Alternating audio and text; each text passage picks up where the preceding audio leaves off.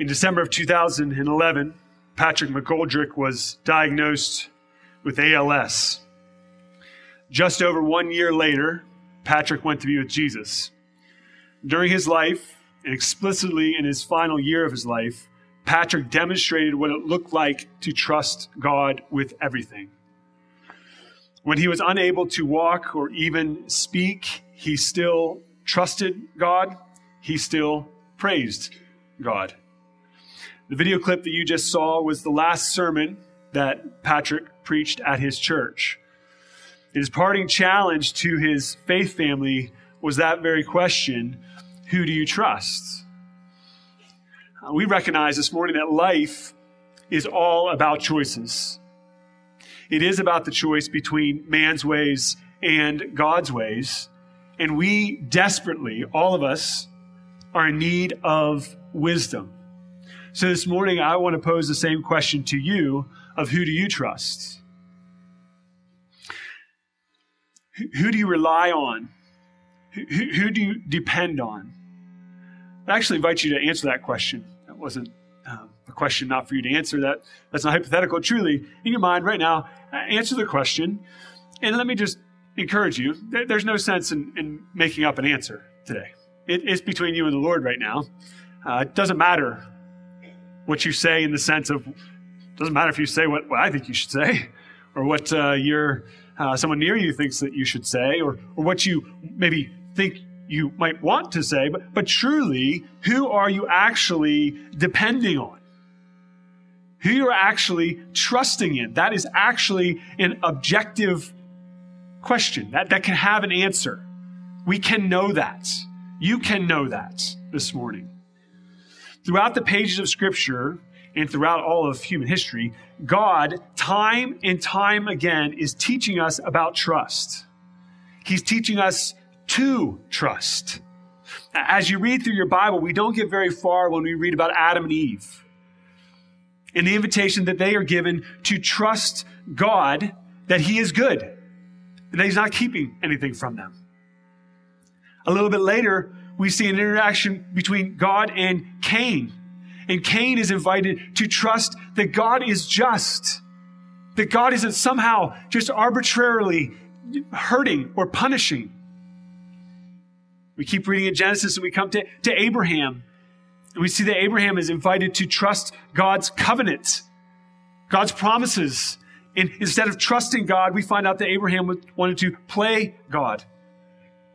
When Sarah heard about the covenant, she was invited to trust God's word that was spoken to her, not what her own body might tell her.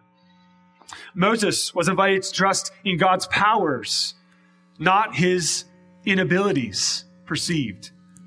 Esther was invited to trust God to deliver her when all the odds were stacked against her. Jonah was invited to trust God's sense of justice and that it was more developed than his. As we look into the New Testament, we see even the rich young ruler was invited to trust God, that he was better. He was more than riches.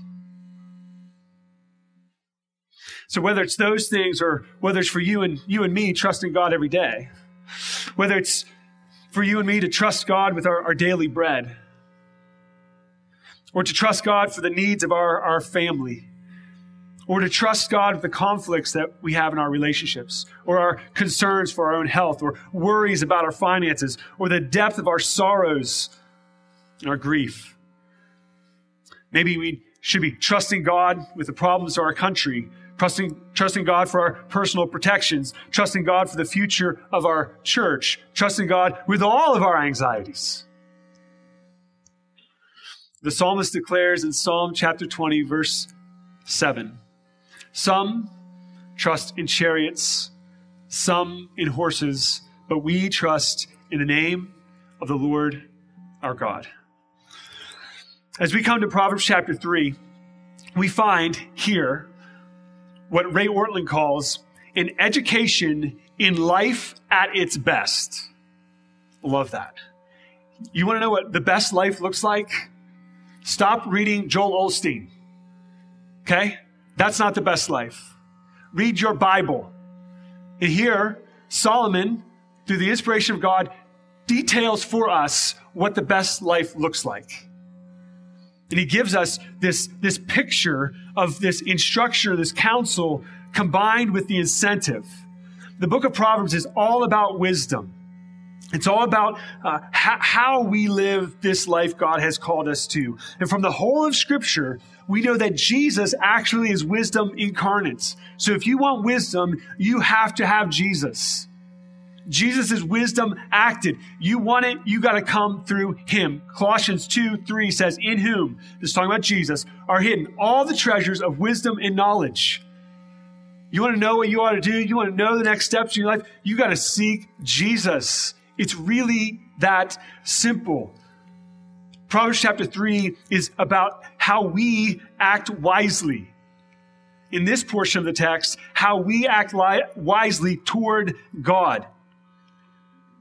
Solomon begins, as he does several places in Proverbs, with my son.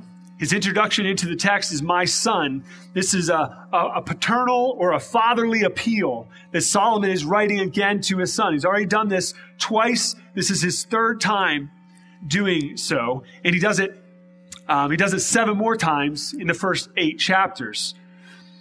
For today, as we read this as God's beloved children. You're not Solomon's son. You're better than that. You're better than that. You're the son of the true and better Solomon. The son of God, the children of God, the beloved children who have been chosen and adopted. God chose you. He chose you. He wanted you. There's beauty in that. And so as we read these words, read it as a father speaking to their child. In verses 1 through 12, we can see this, there's an order to this, where there are 6 2-verse couplets. Now that might sound weird to you, but if you looked at all the odd verses, you would see that it is counsel or instruction or commands. And then the even verses are followed with an incentive or an outcome. So just look at verse 1. My son, do not forget your teaching, but let your heart keep my commandments. For, here's the incentive, for length of days and years of life and peace will be added to you. And he does that all the way down, all the way through verse 12. Now, as you read this, you might hear length of days, years of life. Go a little bit further, find good success in sight of man. He'll direct your ways, refreshment to your bones, healing for your flesh. And this might start to sound like, man, this sounds like kind of what might be called the prosperity gospel. Like if I do good things for God, God will do good things for me. Right? I'll do good and God will do good. And there are some Christians who believe that. They believe that if they do good, they'll get good. There's only one problem with that. That's absolutely not true. That's absolutely not true on several levels. And you only have to look at Jesus' life to know that that cannot be true. Jesus lived perfectly and he was murdered. The prosperity gospel is a perverted gospel. This is not the prosperity gospel. The prosperity gospel does not exist in the Bible. The prosperity gospel is a perversion made up to suit our materialism, to get what we want, to bend God and his word to try to get what we want. That's not what the Bible is doing. The Bible is not about giving us what we want, about giving us things. The Bible is about giving us God, who is far greater than anything. If you're living your life to get things from God, you're missing the point of the Christian life. That's not what it is. It's not get through this life unscathed. It's not get through this life as healthy as possible, or as happy as possible, or prosperous as possible. That's not the point. The point is the glory of God. The point is that you are here for a purpose. It's above you. It's more than you. And unless and until you realize that you are made for God and by God, your life will not make sense. You'll be roaming around life trying to collect, and it'll be vain. Proverbs 3 is showing us what real life looks like, what the best life looks like. And the point of it is obedience to God. That's the point. The incentives are not, I obey so I get good from God. The point is that we love God and God blesses our obedience. That's the point. The motivation isn't in the thing. The motivation is in the person. God certainly does bless. You don't have to live very long to realize that there are sorrows in this life. It's not because you're a bad person. God doesn't hate you. You have trouble in your life? Doesn't mean God hates you. It means you're part of the human existence. That's what it means. Sometimes we see the problems in this world and we say, the devil's doing this and the devil's doing that. Listen, friend, there's not a thing that comes into your life that didn't go through the hand of God. Now, that sounds really good from right here, doesn't it? But when you sit there and you say, what about tragedy? What about sorrow? How do you explain that? I can't explain all of that. But here's what I can explain. If you're suggesting that there's something coming into my life that God can't do anything about, that's a God problem now. That is not what the pages of Scripture tell me. Bob tells me that he is sovereign over all things. The book of Job indicates to us that not a thing comes to you without going through the hand of God. God wants you to live a good life. He wants to bless you, but that is not the kind of blessing. The kind of blessing that we think here in America is not the kind of blessing that we're talking about here. In verses 1 through 4, we learn that God's truth, we see that we can learn God's truth through God's word. Solomon is saying, don't forget my teaching. And this don't forget is a willful forgetting. This isn't like a lapse of memory. This is intentionally putting it out. It's intentionally, I forgot. This is your kid forgetting to do their chores, right? Willfulness. That's not what he's saying here. He's saying, don't forget. Don't. That is what he's saying here. Excuse me. It's not. It is a willfulness. Don't forget the teaching, but let your heart keep my commandments. What does he mean when he says heart? Why heart? Because all obedience, all acceptable obedience begins at the heart. That's why just a chapter later, Solomon says, chapter 4, verse 23, guard your heart, for out of it springs the issues of life. The heart is absolutely necessary to be engaged in order to follow God, in order to learn from God, in order to do what God is calling us to do. The reward or the incentive here of the hearty obedience is a long life and peace. Now, just a simple reading of that, you say, how can that be? We've known many good people, many godly people who've not lived long lives. What is he saying? On the whole, this is partial. You know this life is partial. We have an eye towards a far greater life than this, a far longer life than this. What does it mean? It means those who know God, there's a life coming, a long life to come. This is but a moment, this earthly life. And the peace, where else do you get peace?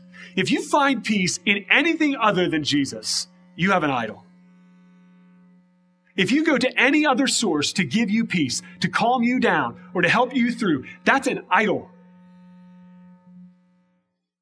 Jesus says, peace I leave with you. Peace I give to you. Not as the world gives do I give it to you. Let not your hearts be troubled, neither let them be afraid. Romans 5:1. Therefore, since we have been justified by faith, we have peace with God through our Lord Jesus Christ. Peace comes from Jesus. Verse 3, let not steadfast in faithfulness forsake you. Bind them around your neck. Write them on the tablet of your heart. This steadfast love, this faithfulness, this is the description of God himself. That's what God is. God is steadfast love. He's covenant love. It's love that he is choosing to love you. This describes him. Let not that love, let not that faithfulness, don't forsake that, but bind it. Wear it like a necklace around your neck. That everyone would see that. That people would see where your confidence actually is. And when people see who God is in us, we're told we'll find favor with God and man. Verse 4. Verses 5 through 8 go on to tell us more about how this peace comes that we've read about. From these verses, we want to ask two questions. We're going to ask one this morning and one next week. The first one is, what is trust? See that in verse 5 and 6. And secondly, we want to ask, how do we trust? Verses 7 and 8 next week. But first, what is trust? Let's read verses 5 and 6. Trust in the Lord with all your heart, and do not lean on your own understanding. In all your ways acknowledge him, and he will make straight your paths. Let's start with a bit of a definition of trust. Trust is related to faith, meaning a reliance on God who is himself trustworthy. So when the writer is talking about trust, he's talking about reliance. Another commentator, it means to throw oneself down on its face, lie spread eagle in complete reliance. It is full weighted certainty. You know how you can sit in a chair and you don't put all the weight in it? You know how that is? You're like, I'm not sure about this. You're sitting there, but you're not putting all your weight down. This is full weighted. This is lying helpless face down. This is all in. This is all of me. Complete dependence, complete commitment. And why would we trust like this? Because of the object. And who is the object? In the Lord. The context here, we are speaking of not just trust in general. We are speaking about trust in someone. Trust in or reliance on the Lord. The object is what makes the difference here. For instance, if anyone in this room ever in your life had car trouble and you were looking for someone to call, to trust them to help you, and you called me, that would be ill-placed trust. Okay? This is an example of what not to do. The object of your trust is sadly quite wrong. And you will be sadly disappointed in my ability to help you with your car. Okay? If you're trusting in me to help you with mechanics, you're in a bad place, quite frankly. Your faith has the wrong object. It's the wrong object.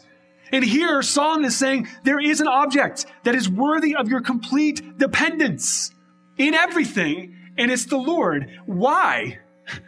Why is that true? It's because of who the Lord is. Now, if you don't know the Lord, that's a problem, but let me tell you a little about this Lord this morning. This Lord, this word, Yahweh, or Jehovah. The Lord is the one true God. That's who we're talking about here. This is the God of Abraham, Isaac, Jacob. He is the God who is all-powerful, all-present, all-knowing. He is the God who is sovereign over all things in this life and the next. He is self-existent, which means he doesn't need anybody's help to exist. Nobody's helping him exist. He's eternal. He's been here and he will be here. He is self-sufficient. He continues without any help from you or me. He is the giver of every good and perfect gift. Every good and perfect gift. And that's not just to you, Christian. That's to you, non-Christian. Every gift that you've been given is a grace. Now, if you identify it as so, that's something different, but it's still true.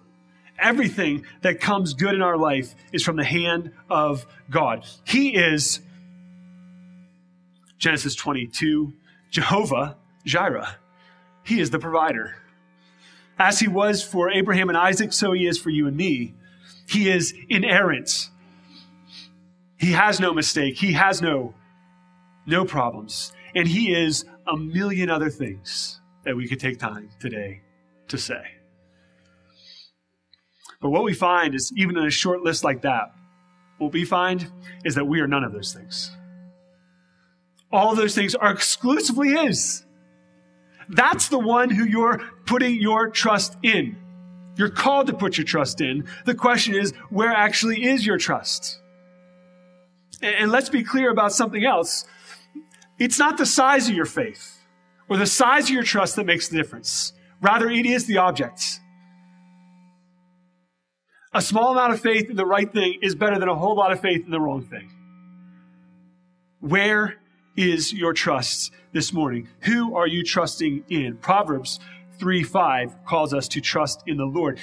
Our writer goes on to describe what this trust in the Lord looks like. He gives us an explanation of the trust in verses 5 and 6. First, we are to trust the Lord entirely.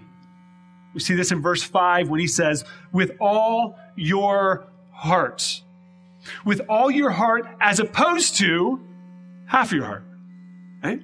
As opposed to a divided trust, as opposed to a little bit here, 1 foot in, 1 foot out. Psalm chapter 119, verse 13 says, I hate the double-minded, but I love your law.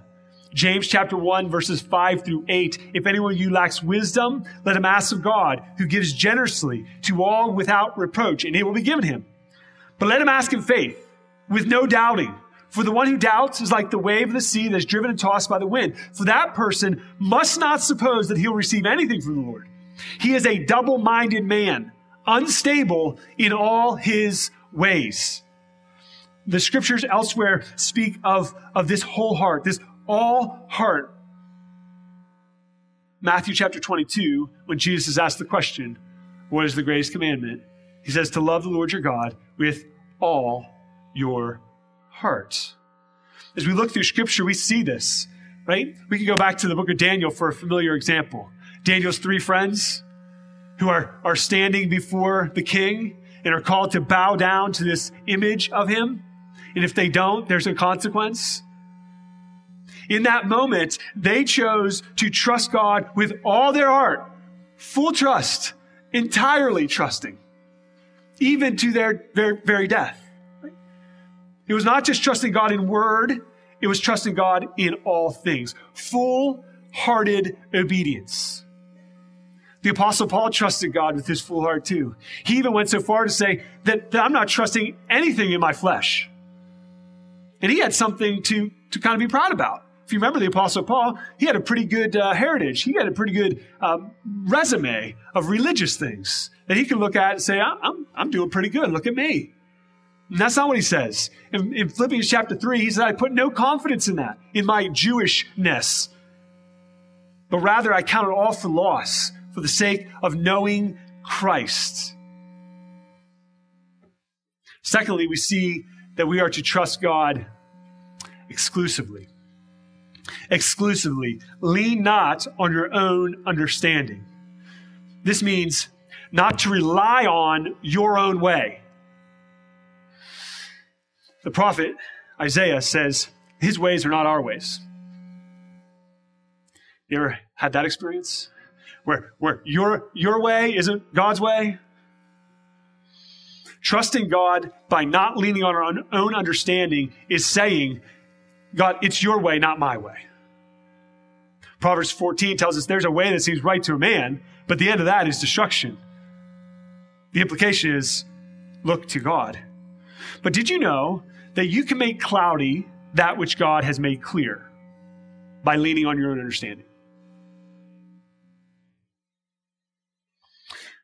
This doesn't mean that we don't still need to seek God. It certainly does. But what it does mean is that when God gives an answer, we obey it. We follow it. We don't need to ask a million questions about it.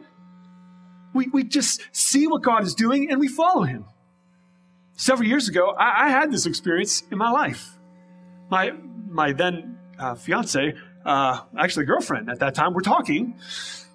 It's Amanda, right? Not a different person other than those two. All of those are the same person. We were talking, and we were trying to discern next steps for our life. And we started to have this conversation. And while we're having this conversation, there's this realization that I am making excuses for what has been made clear. I am making cloudy what God has already made clear. You know what? We in that conversation, we referenced the example of Moses. Moses did the exact same thing. God told him something, and he wanted to not make it clear. He wanted to make it cloudy. He kept asking more and more questions, kept searching, thinking maybe this, maybe that. But God had already made it clear. Don't ask questions when God has made it clear. My doubts about the decision, my fear led me not to trust, not to lean into God. It made me try to make sense for myself. How can I? What does this? But fear was only the presenting problem. It wasn't actually fear. There's something underneath fear. Underneath your fear, there is a motive. There is a reason why we're afraid. I want to suggest to you that there are two reasons, at least, why someone leans on their own understanding. Ignorance and arrogance. Ignorance and arrogance. Ignorance doesn't identify that God is even at work. They're oblivious to it. They don't give them even a second thought that God is actually in this. They don't look to him. This is not the case for a believer. Okay? You can't claim arrogance if you're a believer. If you say you know God, then ignorance doesn't work. The second one is where most of us live, and it's arrogance. Arrogance says, I know better. I can figure it out. I have ideas. I have plans. I'm going to look to myself for the answers. Now, some of you might be arguing with me right now in your mind, saying, what? That's not that. That's not arrogance when I'm, no. The pride in your heart says what God has said, I don't like that. So I'm going to do something else. That's pride. Now, you might not like to call it pride. But whenever you say, I know something more than you, when you say it to God, that's pride. That's what it is. And so when I was afraid of the decision that I was making, what I was actually saying to God is, God, I think I actually know more about this than you. I don't think I like the way you're doing this. I don't think that's what it is. I don't want it to be that. That's pride.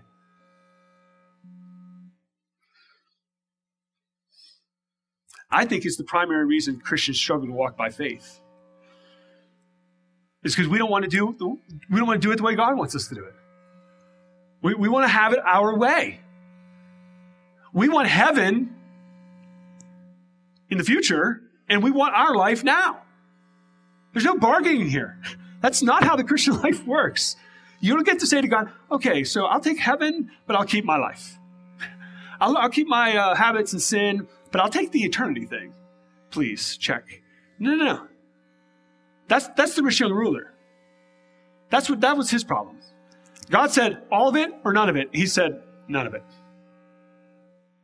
He was more content to live his life now than live with Jesus later. Neither of these options are acceptable.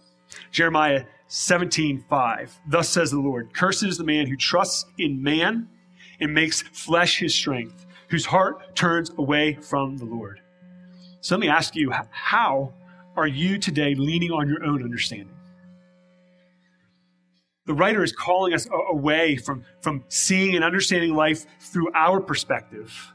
And instead, he's inviting us to see that God is worthy of our trust. We could look at examples of this leaning on our own understanding through the pages of Scripture. For time, we'll give you one. Joshua, in Joshua chapter 7, he comes up against Ai, and he decides, I think we could just go ahead and take them. I don't think we need any to consider this at all. We're just going to go wipe them out real quick and be right back. And they went, and they didn't wipe them out.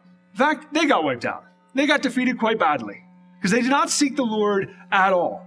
His understanding was, we are more powerful than them. Therefore, we will do this. No inclusion of what God might want for them. And we see the consequence of it. Let's move on. Thirdly, we see that we are to trust God extensively. In all your ways, acknowledge him. All your ways. The small ones, the great ones, the personal ones, the relational ones, the earthly ones, the eternal ones. All of them. There's not a way in which we should live or go that we don't acknowledge God. Now, what does it mean to acknowledge God? It means to know God intimately. This is more than merely recognizing God or saying, I see you over there. It's a reorientation of our life. If God is who he says he is, then how does that actually change my life? How does it change my ways? How does it change what I do? Charles Bridges says, consider no circumstance too clear to need his direction. No circumstance too clear to need his direction. We do need it. And when he gives it, we need to obey it. So the question for you is, in what ways are you not acknowledging God? In what areas of your life have you resisted reorienting your life based on God's truth? Move on to verse 6, the incentive. The incentive in verse 6 is that he will make straight your paths. Remember, we had counsel in the first part and incentive in the second part. These incentives are to express that obedience to God is the best life. Remember, the blessings are found in God. These incentives are not about material benefits, but the blessing of God, the outcome of our obedience. Verse 6 tells us that God will make straight the paths of those who trust in him. Some of your Bibles might say to direct your paths. All of this means that there will be a progress toward a goal. When you think of this incentive, we're simply saying this: God blesses those who trust him. God directs those who trust him. If you feel like you're wandering, you feel like you don't know what you're doing, the question for you today is, who are you trusting? Are you actually going to God in dependence? Are you actually going to God entirely? Are you actually going to God acknowledging him? Are you actually going to God and not to yourself? Who are you leaning on today? If you are trusting God today, you are in the exact right place to get the answers that you need. That's where you get the answers. You get the answers in God, in his word, in his presence. He, there, in that place, he is making your path straight. Now, there are times when it is not immediate. And at that point, I want to invite you to pray the prayer that Jehoshaphat prays in 2 Chronicles chapter 20, verse 12. When he prays this, "O God, we do not know what to do, but our eyes are on you." It's a great prayer. That's a prayer that God is honored by. Prayer is an act of faith. That prayer is an act of faith. By going to God, we are leaning in on him. We are acknowledging him. So as I asked you at the beginning, I asked you again, who do you trust? Undoubtedly, many of you, when I asked that question, said the Lord. Now, we do all recognize, most of us are adults in here, that what we say and what we do can be altogether different. So some of us might say such things, but the question still remains, is that actually what we are doing? In order for us to do that, we need to know who God is and who we are. Abraham Kuyper has been quoted as saying this: "There's not a square inch in the whole domain of the human existence over which Christ, who is sovereign over all, does not cry, 'Mine.'" It's all his. Your life is all his. Every second, every decision, every thought, it's all his. That's who God is. Do you recognize who you are? J.I. Packer said this: "Those who are the weakest lean the hardest on God." Do you recognize your weakness this morning? It's a good place to be. It's a good place to be. When you recognize that you can't do it anymore. When you recognize that your strength is gone, long gone. And you lean in. You lean in the one who is strong, whose strength will never end. As the psalmist says, you commit your ways to the Lord. Trust him and he will act. In what ways today do you need to trust the Lord? With your family, your children, or your parents, with your work, with your finances, with your future and its uncertainties, with control of relationships, with grief and sorrow and loss, with a wayward heart or a bad attitude, with a thought life of impurities or sinful habits. What way do you need to surrender control, full, unyielding confidence in God. How would that change your life? This is a God who's worthy of that trust. It's because of who he is. First Peter chapter 5, verse 7, he cares. Cast all your cares upon him. Why? Because he cares. This is a God who actually cares for you. He hasn't just left you here. He cares for you. He wants good for you.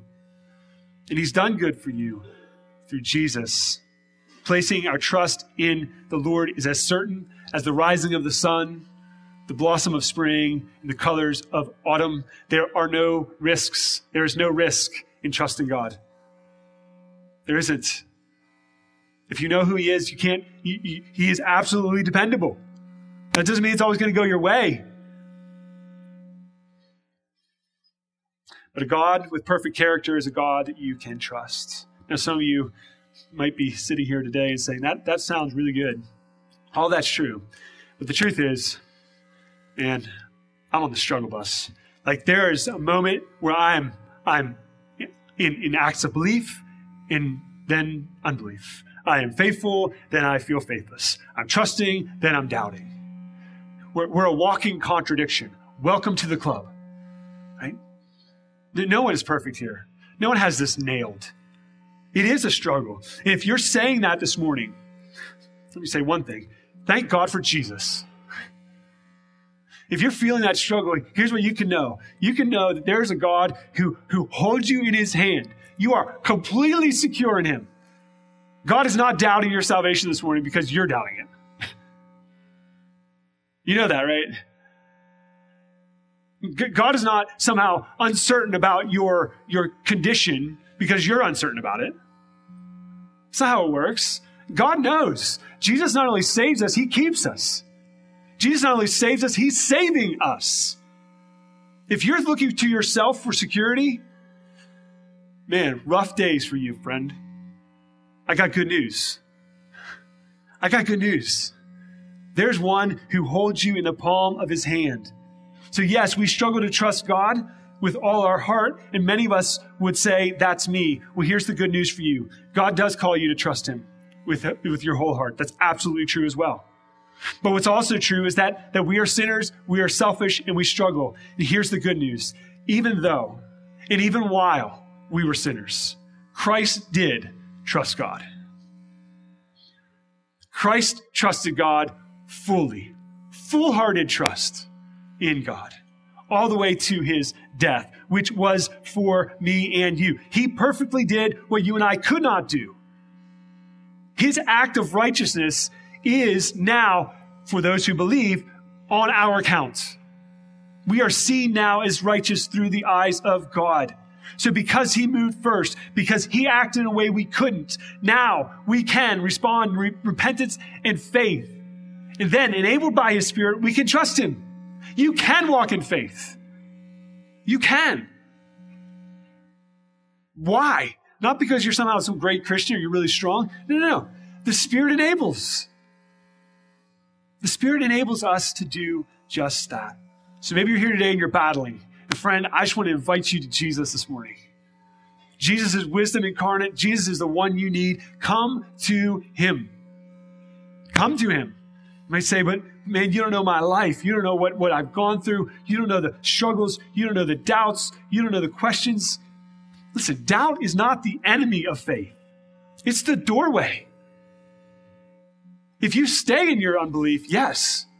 But if you take those doubts to the right place, it's a starting point, not an ending point.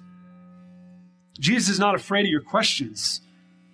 God actually invites you in. He calls you not to clean yourself up for him. He does that. He calls you to come.